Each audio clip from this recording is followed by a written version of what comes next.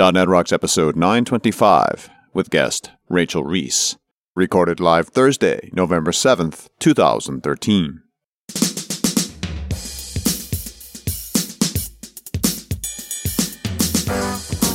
This episode is brought to you by Telerik, offering the best in developer tools and support. Online at telerik.com. And by Franklins.net, makers of GesturePak, a powerful gesture recording and recognition system for Microsoft Connect for Windows developers. Details at gesturepak.com. And now, here are Carl and Richard. Hey, guess what? It's Carl and Richard, and we're back for another episode of .NET Rocks here at Øredev in Malmö, Sweden. Oh my God, when does this ever end? Well, not for another day at least. It's amazing, though. I love it. They're having lots of fun here. We always have fun. Let's get right to Better Know Framework. Awesome. And Richard, today we're going old school. Ooh. Okay, what do you got? From the old school department, it's the environment class. What? An actual framework reference? Absolutely. Wow. I don't know when the last time you used this was, but I use it all the time, and I just wonder if the things that I take for granted are things that, new developers may or may not know about. So, right. tinyurl.com/environment class, one word. This is system.environment. So this tells you all about the environment you're running in, and this is in .NET. It's been there since 1.0. We have properties like command line, current directory, is 64-bit operating system, is 64-bit process, machine name, tick count, which is the number of milliseconds that have elapsed since the system started, user domain name, username, and methods like fail fast, which immediately terminates a process after writing a message to the Windows application event log, and then includes the message and error reporting to Microsoft. Right. Good stuff, but play nice. It's your foot. Yep. We won't save you. We're not going to protect you here. And I noticed it has the is 64-bit in it. It is 64-bit. Reminds me of something. Where did we reference process, yeah. That's right. If you ever find yourself getting swag at a dev intersection and answering that question, you'll know. You might have a question. Yeah. Which one is it? Is 64-bit? I use it all the time to get the current directory. Yeah. Simple as that. Environment.current directory. But you're right. It's one of those things that's just like, yeah, I need this, so you use it. Yep. You're so prone to writing files. Yeah, that's why you care about that. Yeah, I do. I do a lot of file writing. But if you need a unique identifier for that instance, machine name or, tick count. Yep. Or both. You know? It's all in there. If you can't get the NAT address, which is probably the best idea. Sure. But you could use a combination of all of those things. Yep. NAT address, machine name, tick count. Yeah, it's probably going to be pretty unique in the world. Yeah. Someday we'll have IPv6 addresses, and they're unique too. But we don't have them reliably yet. All right. Well, there you go. Awesome. It's tinyurl.com/environment class. Know it, learn it, love it. So, Richard, who's talking to us? I grabbed a comment off of show 777. And that's the one we did with Venkat Subramaniam when we were talking about functional programming. Love Venkat. Very theme, centric. And this comment, which was made a year ago, is by Jason Kearney, who says, hey guys, I listened to show 777 a few days ago. Recently, I decided to take a dive into functional. Because of your shows, I'm starting out with Erlang. Wow. Yep. Because it sounded so cool. And then diving into F#. This show started me thinking about disposable. I like the pattern given with the static objects that constructs the disposable object behind the scenes, but felt a bit robbed as none of the .NET types implement this pattern. I wanted this goodness throughout my code without implementing a facade pattern for every .NET object that implemented iDisposable. My solution came about by combining the idea of currying, and he puts in a reference to Wikipedia about currying, to the solution, and then he actually gives us a code sample.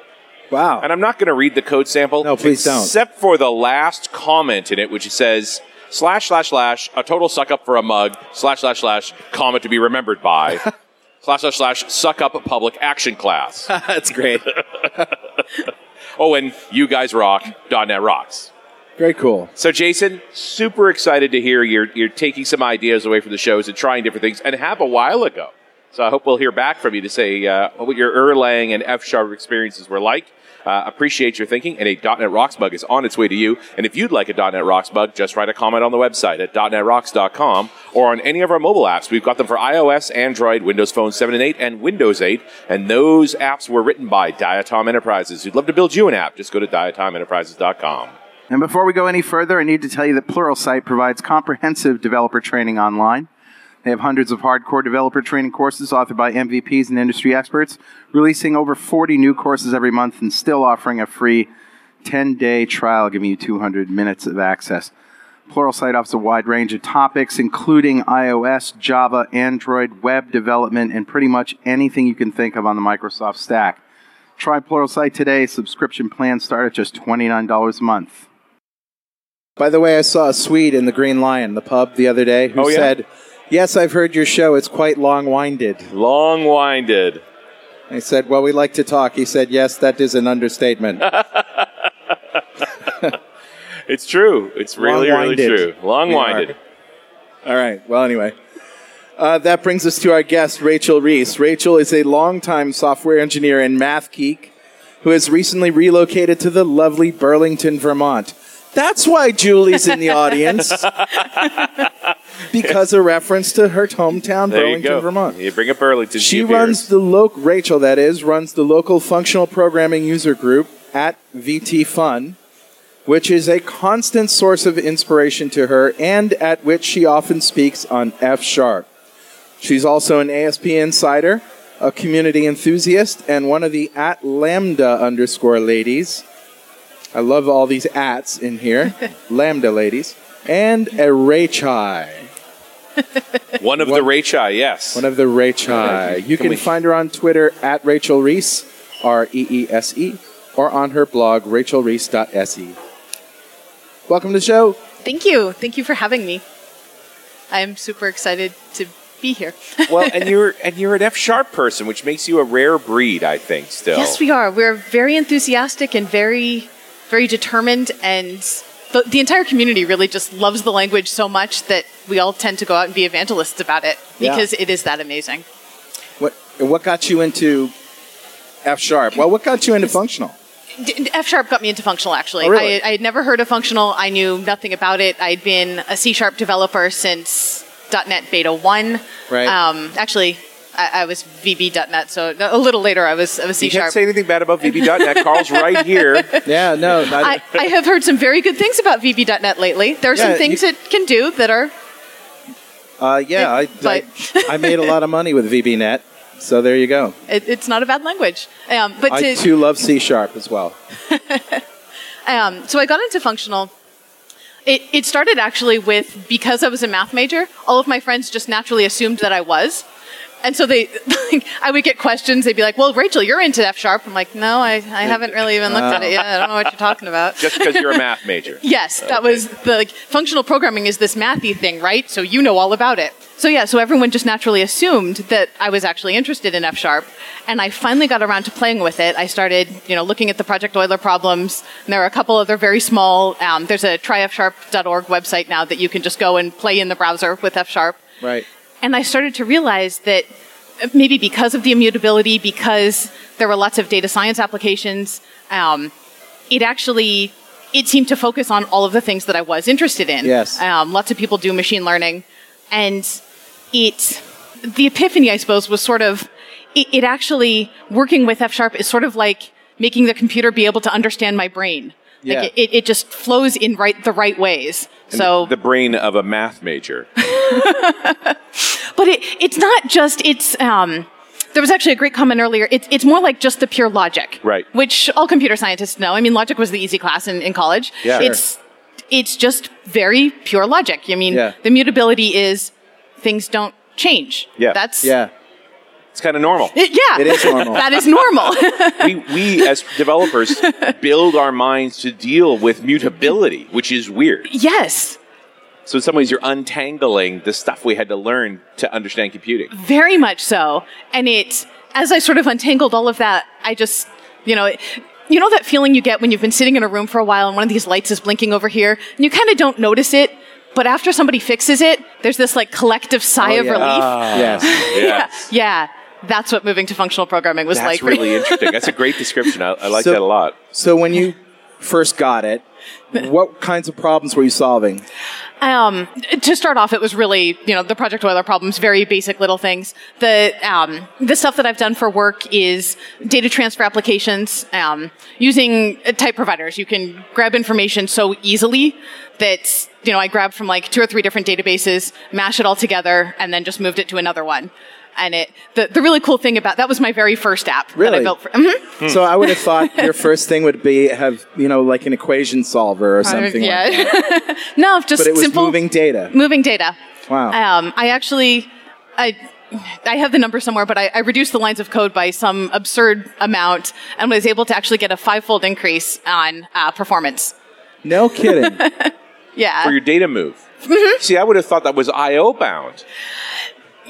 I was able to parallelize a lot of it. Okay. So yeah. Well, and this brings up an interesting point that I think we've addressed a few times around F# but need to drill into better, which is there's something about functional that seems inherently parallel. Yes. Yes, it's very easy to do so. Things like being able to use the mapping functions. Yeah. So, if you have an array, you can do an array.map, and especially you can do an array.parallelize.map. Right. So it's just that one extra. But that's explicit then. But yes. But it's not like it involves a bunch of other setting up to do. You just add in the .parallelize. And then it'll act on everything in the array at the same time. Nice. Obviously. And that's really where you're getting the speed benefit. Yes. Yeah. So array.map, what does that do exactly? It basically, under the covers, I have absolutely no idea. But it's the very basic idea, which I would never say in front of anyone who knows F#, but it is sort of the replacement for a for loop. Right. Oh, It is not, of course. Do not quote me on that. Right. But it will take, you send it Oh, I see. an array and you send it a function, and it will map that function onto every element of the array. I see. And then produce a new array with all those results.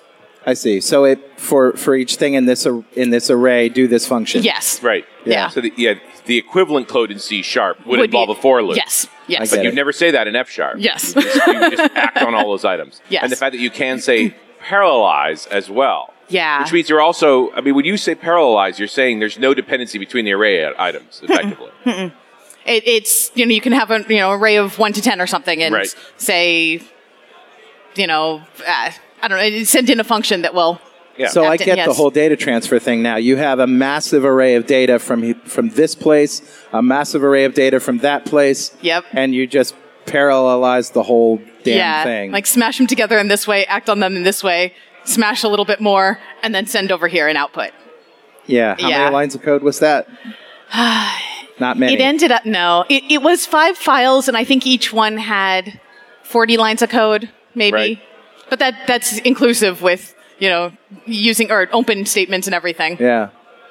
Yeah. Wow. The plumbing parts. Yeah, and space, free lines, that was, That's awesome. yeah, it was really, and this was from not a massive C# app, but it definitely, Sure. there was some structure in there. Well, and I bet that, when you look at the equivalent C# app, it just kind of smells funny compared.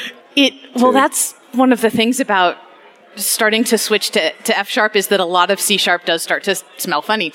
And we've talked about this before. I think we even talked about with Venkat that you can write very functional C#. Absolutely, yes. And Does it make it smell less? it does make it smell a little less, but it doesn't have the same level of satisfaction, to me at Right. least.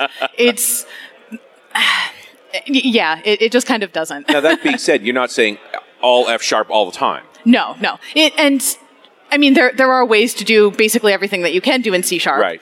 But there is a point but where you're making F# jump through hoops. That's true of every language, so absolutely, Sure. yes. Yeah.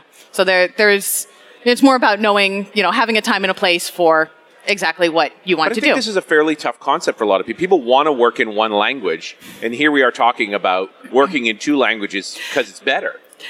Yes and no. I actually, I was listening to the show that you guys did with Kid Eason just a couple weeks ago. Yeah. And there was a great comment that he made about, being a C# shop. And Right. or maybe it was one of you guys. But the fact that we work in many languages all the time. Yes. Like, when people come back and say we're a C# shop, like, oh, do you not work in SQL or Yeah. Link? Well, especially Right. SQL, which is so functional. Yeah. Right. It's so none of these concepts are actually foreign. Yeah. Although the good SQL guy in your organization is looked at oddly. So the same way, I think they're probably going to look at F# people most of the time. But yeah, I get that. So what are some of the other great problems you solved with F#? Okay, problems. Didn't mean to put you on the spot there. Actually, I have. Yeah, I was. I wasn't able to actually implement this one at work, but I had a great idea, which I was able to implement for the talk I'm giving tomorrow. Cool. As a demo. I was looking at F#'s actor model, which they call mailbox processing / agents. And we had a needed to be improved email system at work. Okay. That's a nice way to put it. Yes, it Nice. needed to be improved. And I had just started learning what agents were. I hadn't known anything about the actor model. It was just this when I started running the functional user group, other people would say, hey, we should learn something about Erlang. And I'm like, okay, Erlang, sure. We'll get somebody to talk on that next month. And then, that guy came in and he did a whole talk on the actor model. I'm like, I've never heard of this. This is Yes. amazing. How have I not known about this before? And so then I discovered F# had the same agents, and I was able to write a short little app that basically handles several different types of emails. I mean, websites handle emails. There's the thank you for signing up, the you forgot your password, the several different emails that you'll have to send. Mm-hmm. And so the way agents work is they come in systems. There's billions of them all at once. It was Right. originally written for Erlang for phone systems. Sure. Yep. And actually, if your listeners haven't watched the Erlang the movie video that's out on YouTube, Really? Oh, there it is. I haven't Erlang seen the this. movie? yes, We have to see this. it's kind of amazing. It's 3 minutes of the three Erlang guys picking up phones and saying, "Hello, Joe. Hello, Mike." Oh, really? Oh, that's awesome. It's from 1982, or yeah, Oh, we it's gotta see beautiful. Erlang the movie. Yes, So the actor model. So the actor model. So the way it works is, since it was developed for phone systems, it comes on a massive scale. There's Right. Several different ones of them. They're basically a little computational entity, I guess, that it has an internal queue, and then you can act on each new thing in the queue as it comes up. But that's sort of basically it. So Sort of like a little bot. Maybe. Yeah. Little- So they'll send little messages entity. to each other. My favorite example is if you guys have seen Megamind. Megamind has the little minion-y We guys. know him. He lives in Mystic, Connecticut. We love you, Mark. No, really. Hee hee. His name is Mark Miller. Yeah, I know Mark. But they're the little, I think they were minions in that movie as well. Yeah. But that all fly around. And I always think of that as like, Right. you can send off minions So these to do little things. autonomous entities that So- send messages to each other and have queues. Exactly. So I was able to set up an email system where, it'll go maybe get 10 at a time, either from the database or instantly sent to, the first agent, and it'll have them in a queue. It'll send them off to 2 or 3 different agents, which will template each one. So, if you have the welcome email as compared to the forgot your password, it'll have a little this is actually a forgot your password email, and it'll go to the special forgot your password agent, and get properly templated with the pretty HTML. And then, since those agents are all running in parallel, they'll send to another agent that will do the actual sending off of the email. Sounds an awful lot like microservices. Or a little SOA kind of at a micro scale. Yeah. And then there's one you can have supervisors basically to handle errors or logging or other things that might come up as That's happening. so cool. It's really the whole process of, it's very much the Erlang model as I understand it, having looked at barely any Erlang code. Yeah. That's sort of how that system works. Erlang seems to be, I mean, it's its own OS effectively. It's always a group of actors. But in F Sharp, because F Sharp actually seems to be this odd sort of Swiss Army knife type language. But one of the things it can do is actors. Yes, exactly. One of the things. And are there particular keywords? Like what makes F Sharp good at an actor model? It actually very technically the way the F Sharp implementation it really works. It's not as good as Erlang. Okay. There are a few libraries that you can put over it, which will handle. Well, and I would expect that. Yeah. I mean, Erlang seems like a level of commitment higher than I think a lot of folks are willing to go to. Very closer to the metal, obviously. That F Sharp lets you walk into functional advantages a little more gently. Yes. You still get your studio love. Yeah, right? you get all the happy IntelliSense and all the you have the REPL, but it's all just within Visual Studio and it's nice. Yeah. So I mean much. that's where I think taking the actor model and applying an F Sharp because it is approachable seems very interesting. I'm just wondering, what kind of hoops do we have to jump through to make that happen? Very few. It just sort of happens. Yeah, not very few, but it is just an option of the language. It's just there to use it's another.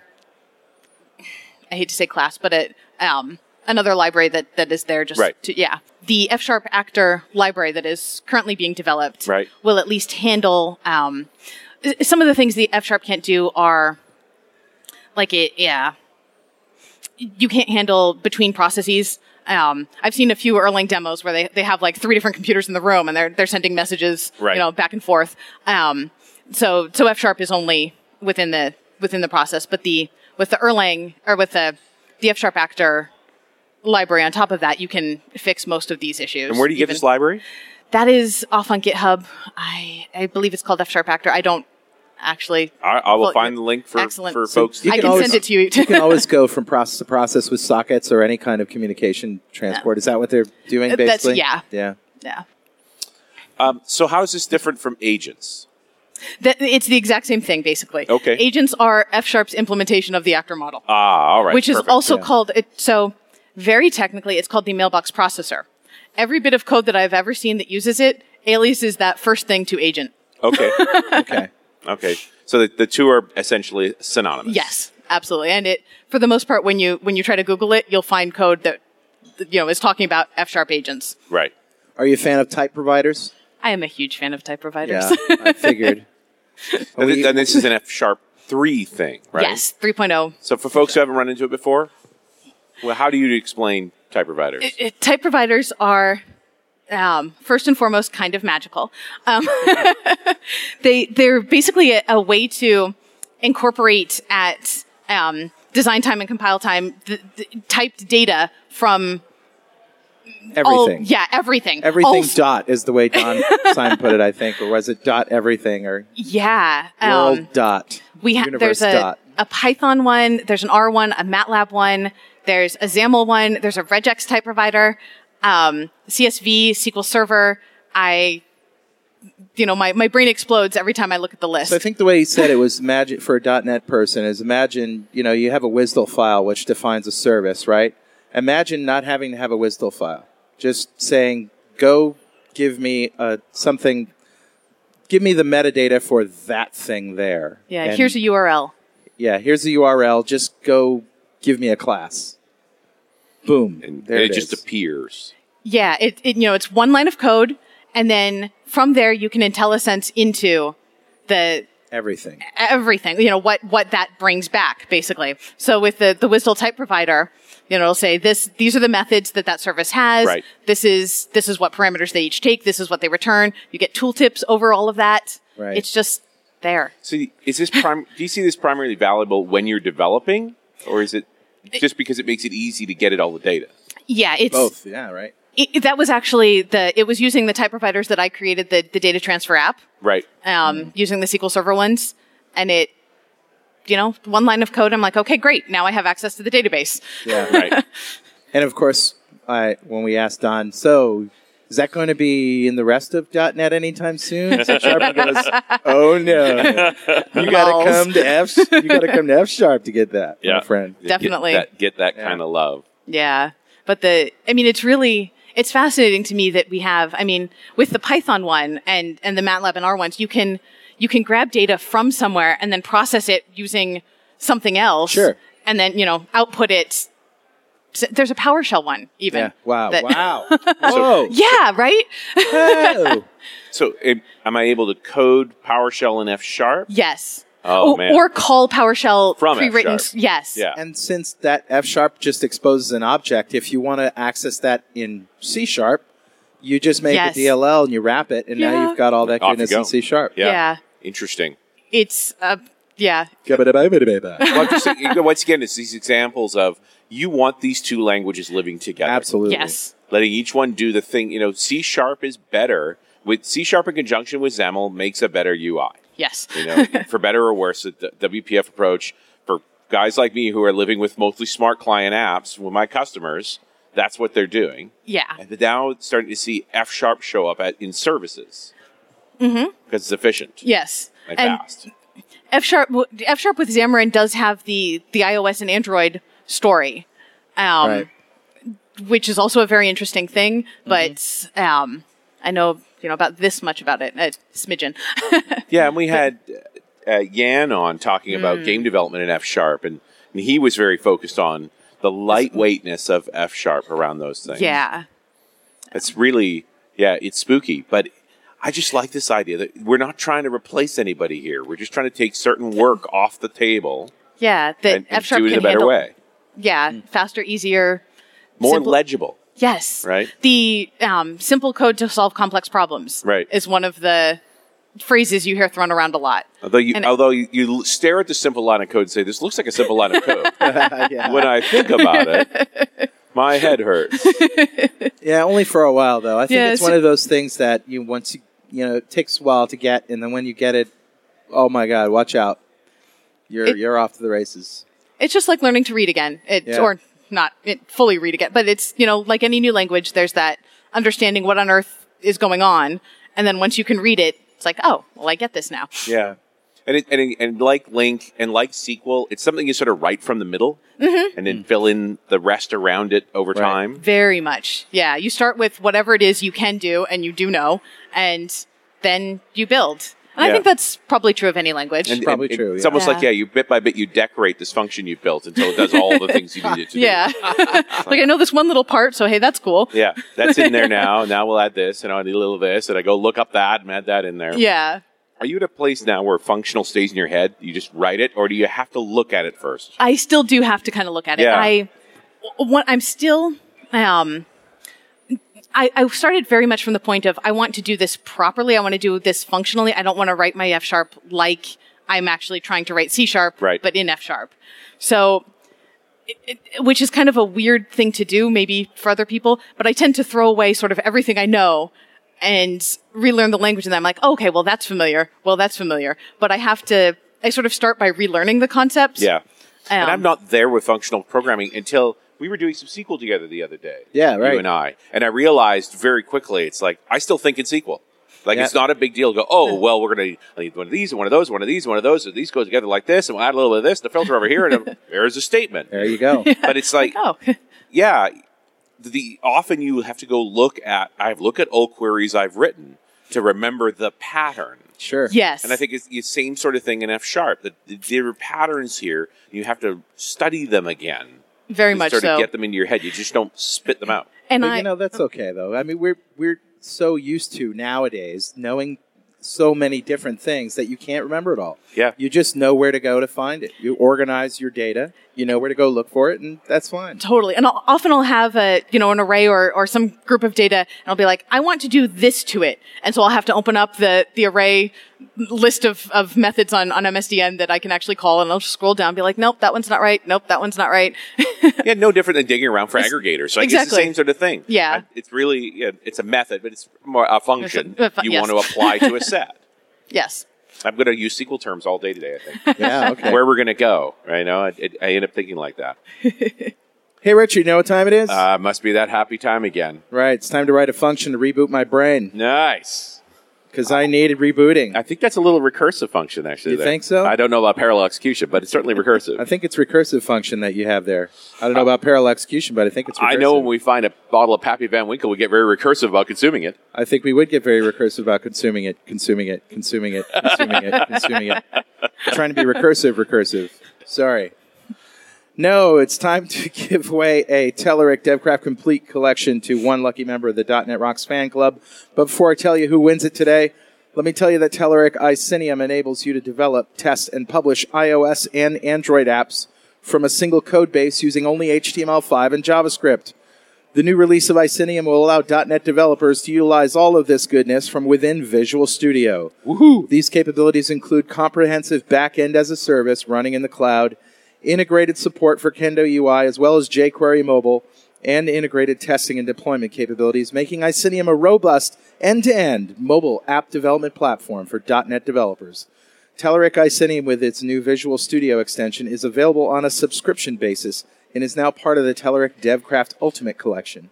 So start a free 30-day trial of Icinium with support at icinium.com. That's ICENIUM.com/DNR. And don't forget to thank him for supporting .NET Rocks. Absolutely.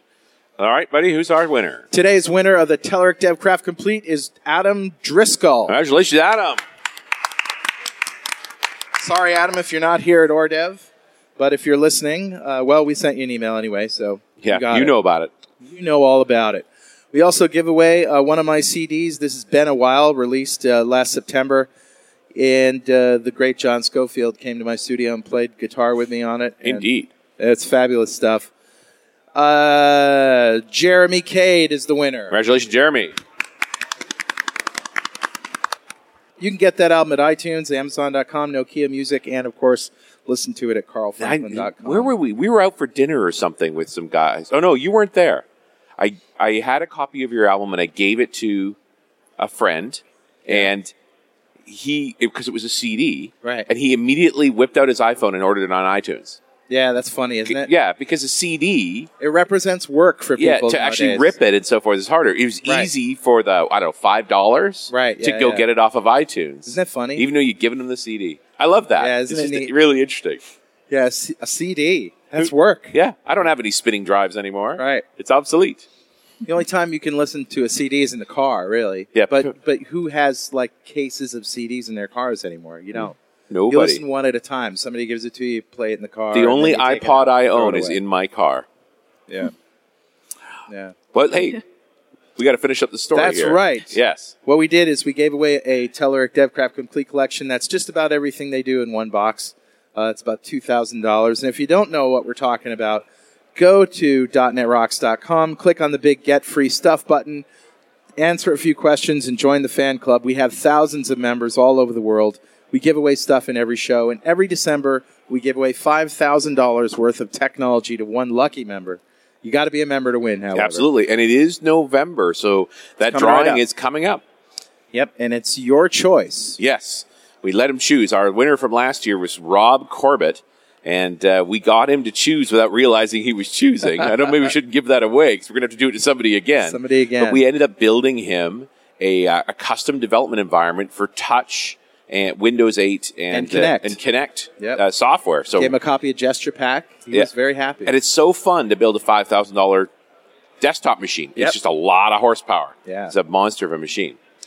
So, Rachel, if you had $5,000 to spend on technology, what would you buy? Oh. First of all, definitely a new laptop. I would get something amazing, all the bells and whistles, light as a feather. Okay.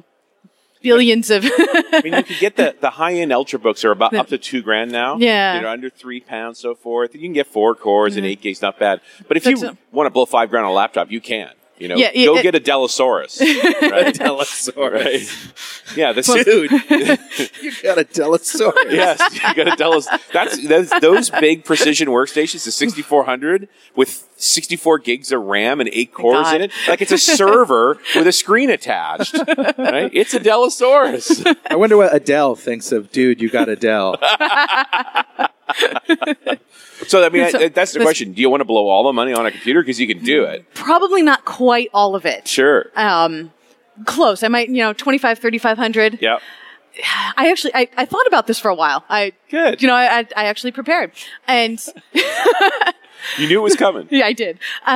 Beyond that, I was like, you know, there's some things I want, but nothing really big. I think I'd go with photography equipment. Oh, really? Yeah. Cool. Oh, yeah. Have you got the camera body you already want? Yes, I have the camera body. get I have double like lens. one You're little. a Canon or a Nikon? I'm a Nikon. A Nikon. Okay. I have a I'll try and be D80, which polite. is old at this Wait a point. minute. Are there any other brands?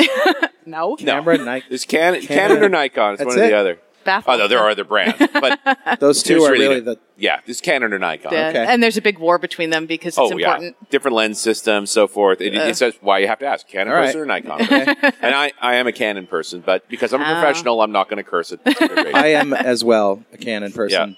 Yikes. For I'm not- video. The new Nikon, the D600, the 50 style body, oh my God. I saw one All of of a sudden, those. I'm like, It's so I'm going to pretty. rebel.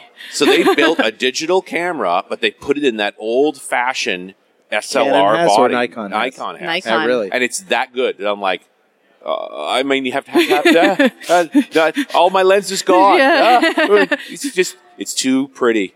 It's too What pretty. is There it goes again? the $5,000. Yeah. It is. Yeah. It is a modern digital SLR, Yeah. but in a body that looks like the 1950 style SLR Oh, camera. geez. Wow. It is It's so pretty. Yeah. Yeah.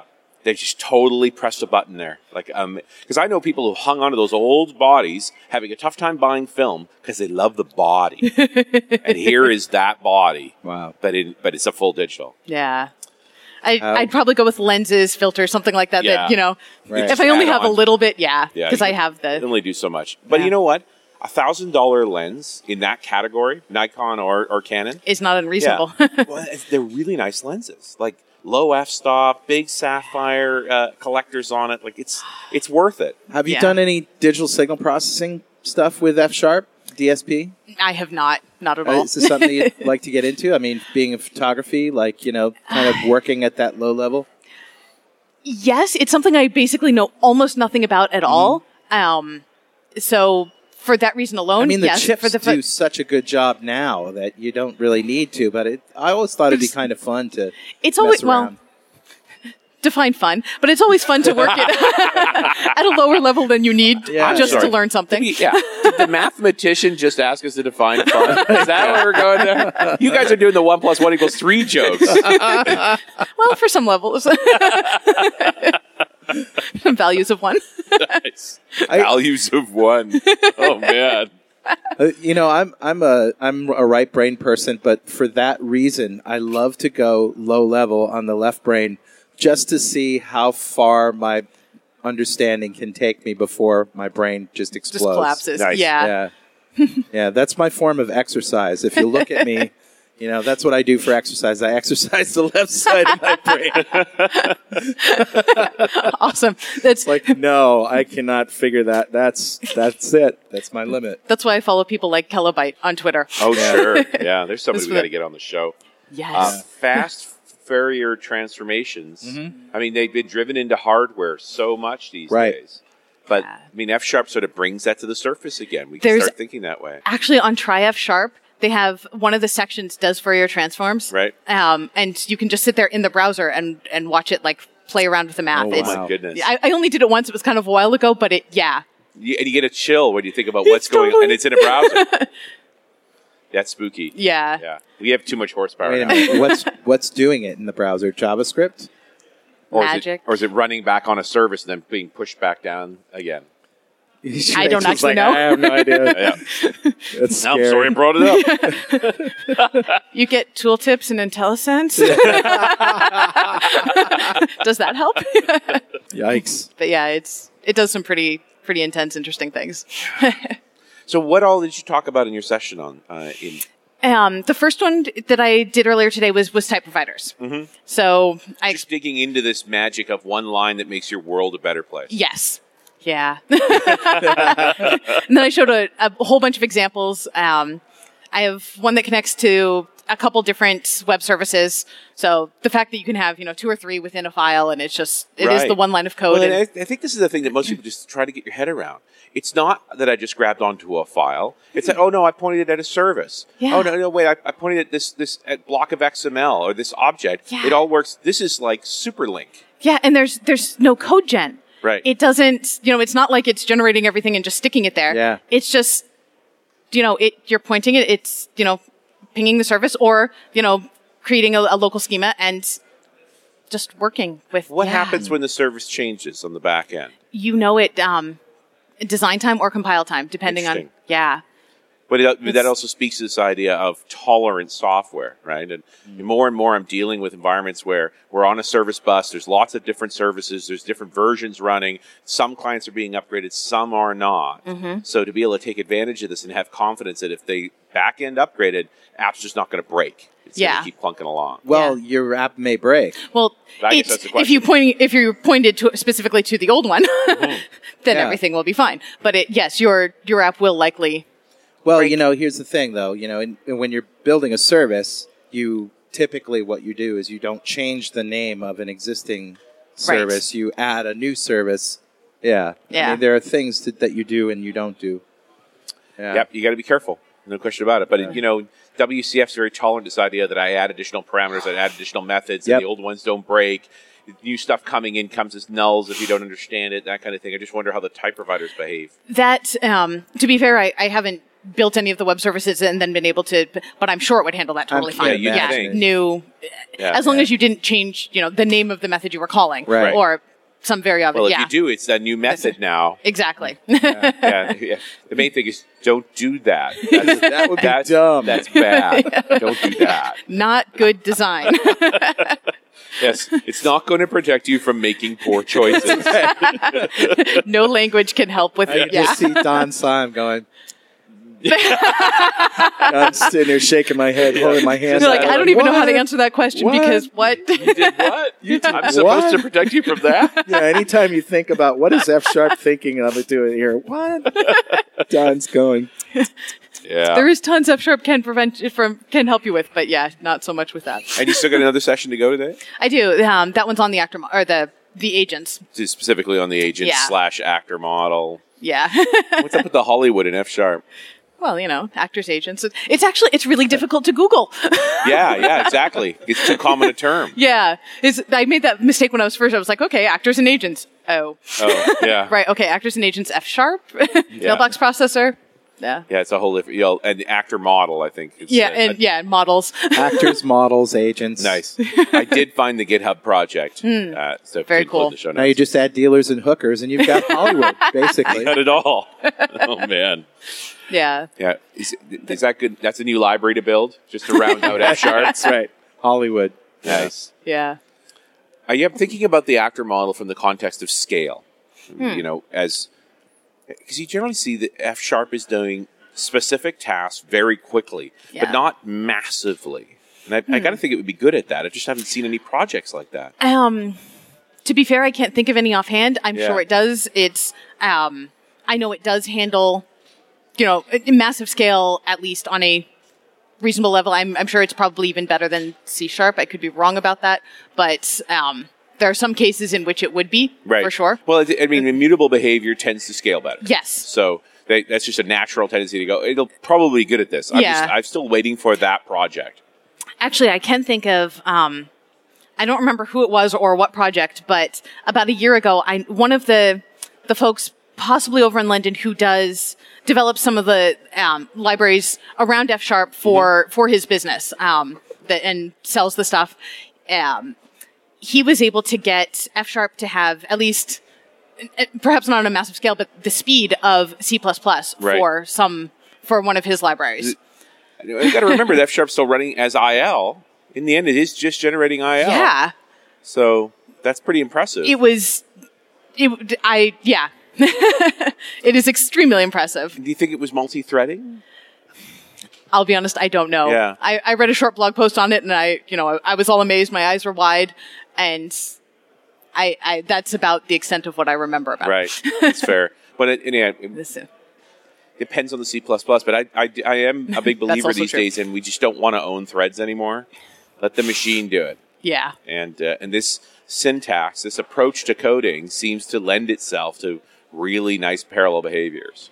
It really does. And the fact that it is so easy that it doesn't require, setting up and handling everything, at least with F#, it is literally just a dot parallelize on some things. and that, you can go back and add that in super easy. Yeah. Yeah. It's because of the way it's all structured to begin with. Exactly. Yeah. Because everything's immutable and everything's a function, and functions call functions and pass functions. Exactly. Yeah. Hence the name. Yeah, that's it. All that functional language stuff. Well, Rachel, what's next for you? What's in your inbox? Well, I'm trying to get more F#, obviously, at work. Would be Yeah. fabulous. Yes. Are you Always. finding pushback? Oh, definitely. Really? Really? We're a C# shop. Is it fear? Is it fear of the unknown? We can do everything that you would want to do in F# and C#. So why would we have a new language? Oh, Right. yeah. Yeah. We're willing to jump through hoops because more people know it. Yeah. Huh. And I think once a few people at work do actually know it, then that We will know help. the But- hoops. We know how to jump through them. Let Yeah. us jump through them. Yeah. But since I'm pretty much the only one who's very loudly evangelizing it, everyone's like, oh, this again. Right. Rachel's up on her box again. Yeah. You know, there's a way around the hoops. Yeah. Yeah. Well, I think you also get into this case of you just start writing code Yes. and showing examples and There saying, you go. this is really fast, and I wrote it really quickly. Just be Yeah. awesome. Which is the one thing I did with the data transfer app. Which Right. You just did it. yeah. It I was got like, great oh, results. by the way. Yeah, by the way, that was written in. I mean, do we actually? The only reason you care about the language is so that you could take a vacation. Right? I mean, that's really what it's Yes. about, right? Like when you want to take a break, and heaven help that anything you've written has any problems whatsoever. Right. Couldn't imagine. Like who course can not. fill in? Who can actually look at that code and not go, Yeah, I actually just a couple weeks ago, the guy who sits in the cube next to me, Right. we were chatting about something, and I said, well, F# is, the syntax is very similar to OCaml, and it's just an ML. He was like, oh, I took OCaml at school. I was like, great, you. nice, you're it. You're sitting next to me. You handle all of this You are now. caught. Yeah. You're the guy. Mwahaha. But but you bring up a valid point, which is F#. Nobody knows what it is, Right. But Don Sign came from the OCaml world, Yeah. Yeah. so just bringing OCaml to .NET. Yeah. And that's, the syntax is very similar, at least to begin with. And in fairness, I haven't looked at OCaml nearly enough. Right. But that's how it was bootstrapped. Right. Using the OCaml compiler. Well, and we go way back on this. You remember finding this as a research project purely in MSR, and one of the things Syme was talking about was they got really tired when they're experimenting with languages with building new dev environments over and over again. So plugging into Studio just saved them a lot of work. Yep. Yeah. But it's also what brought suddenly this possibility of bringing it to everybody. Yeah. That was really, I think, almost a surprise. That is really, I had no idea about that. That's really It's a interesting. cool history, It is a actually. great history. We've got it in the form of .NET Rocks episodes. If you Sure. go search on the F# tag, Yeah, that's right. go all the way back. Awesome. Listen Yeah. to the story of F# in .NET Rocks. Yeah, in about 20 shows. About 20 shows. I listened to less. 3 or 4 of them, but I didn't go all the way back. Yeah. Yeah. All right, Rachel. Well, thanks very much for spending an hour almost with us. Thank you, guys. It's been great. It's tons of fun. All right, Rachel Reese, everybody. We'll see you next time on .NET Rocks. Thanks for listening. And remember, Pluralsight.com is where you can get 200 free minutes of developer training online.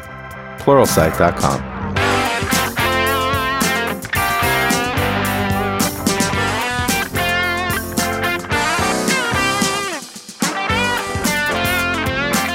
.NET Rocks is recorded and produced by PWOP Productions, providing professional audio, audio mastering, video, post-production, and podcasting services. Online at www.pwop.com. .NET Rocks is a production of Franklin's Net, training developers to work smarter and offering custom on-site classes in Microsoft development technology with expert developers. Online at www.franklins.net. For more .NET Rocks episodes and to subscribe to the podcast feeds, go to our website at www.dotnetrocks.com. Got a transmitter band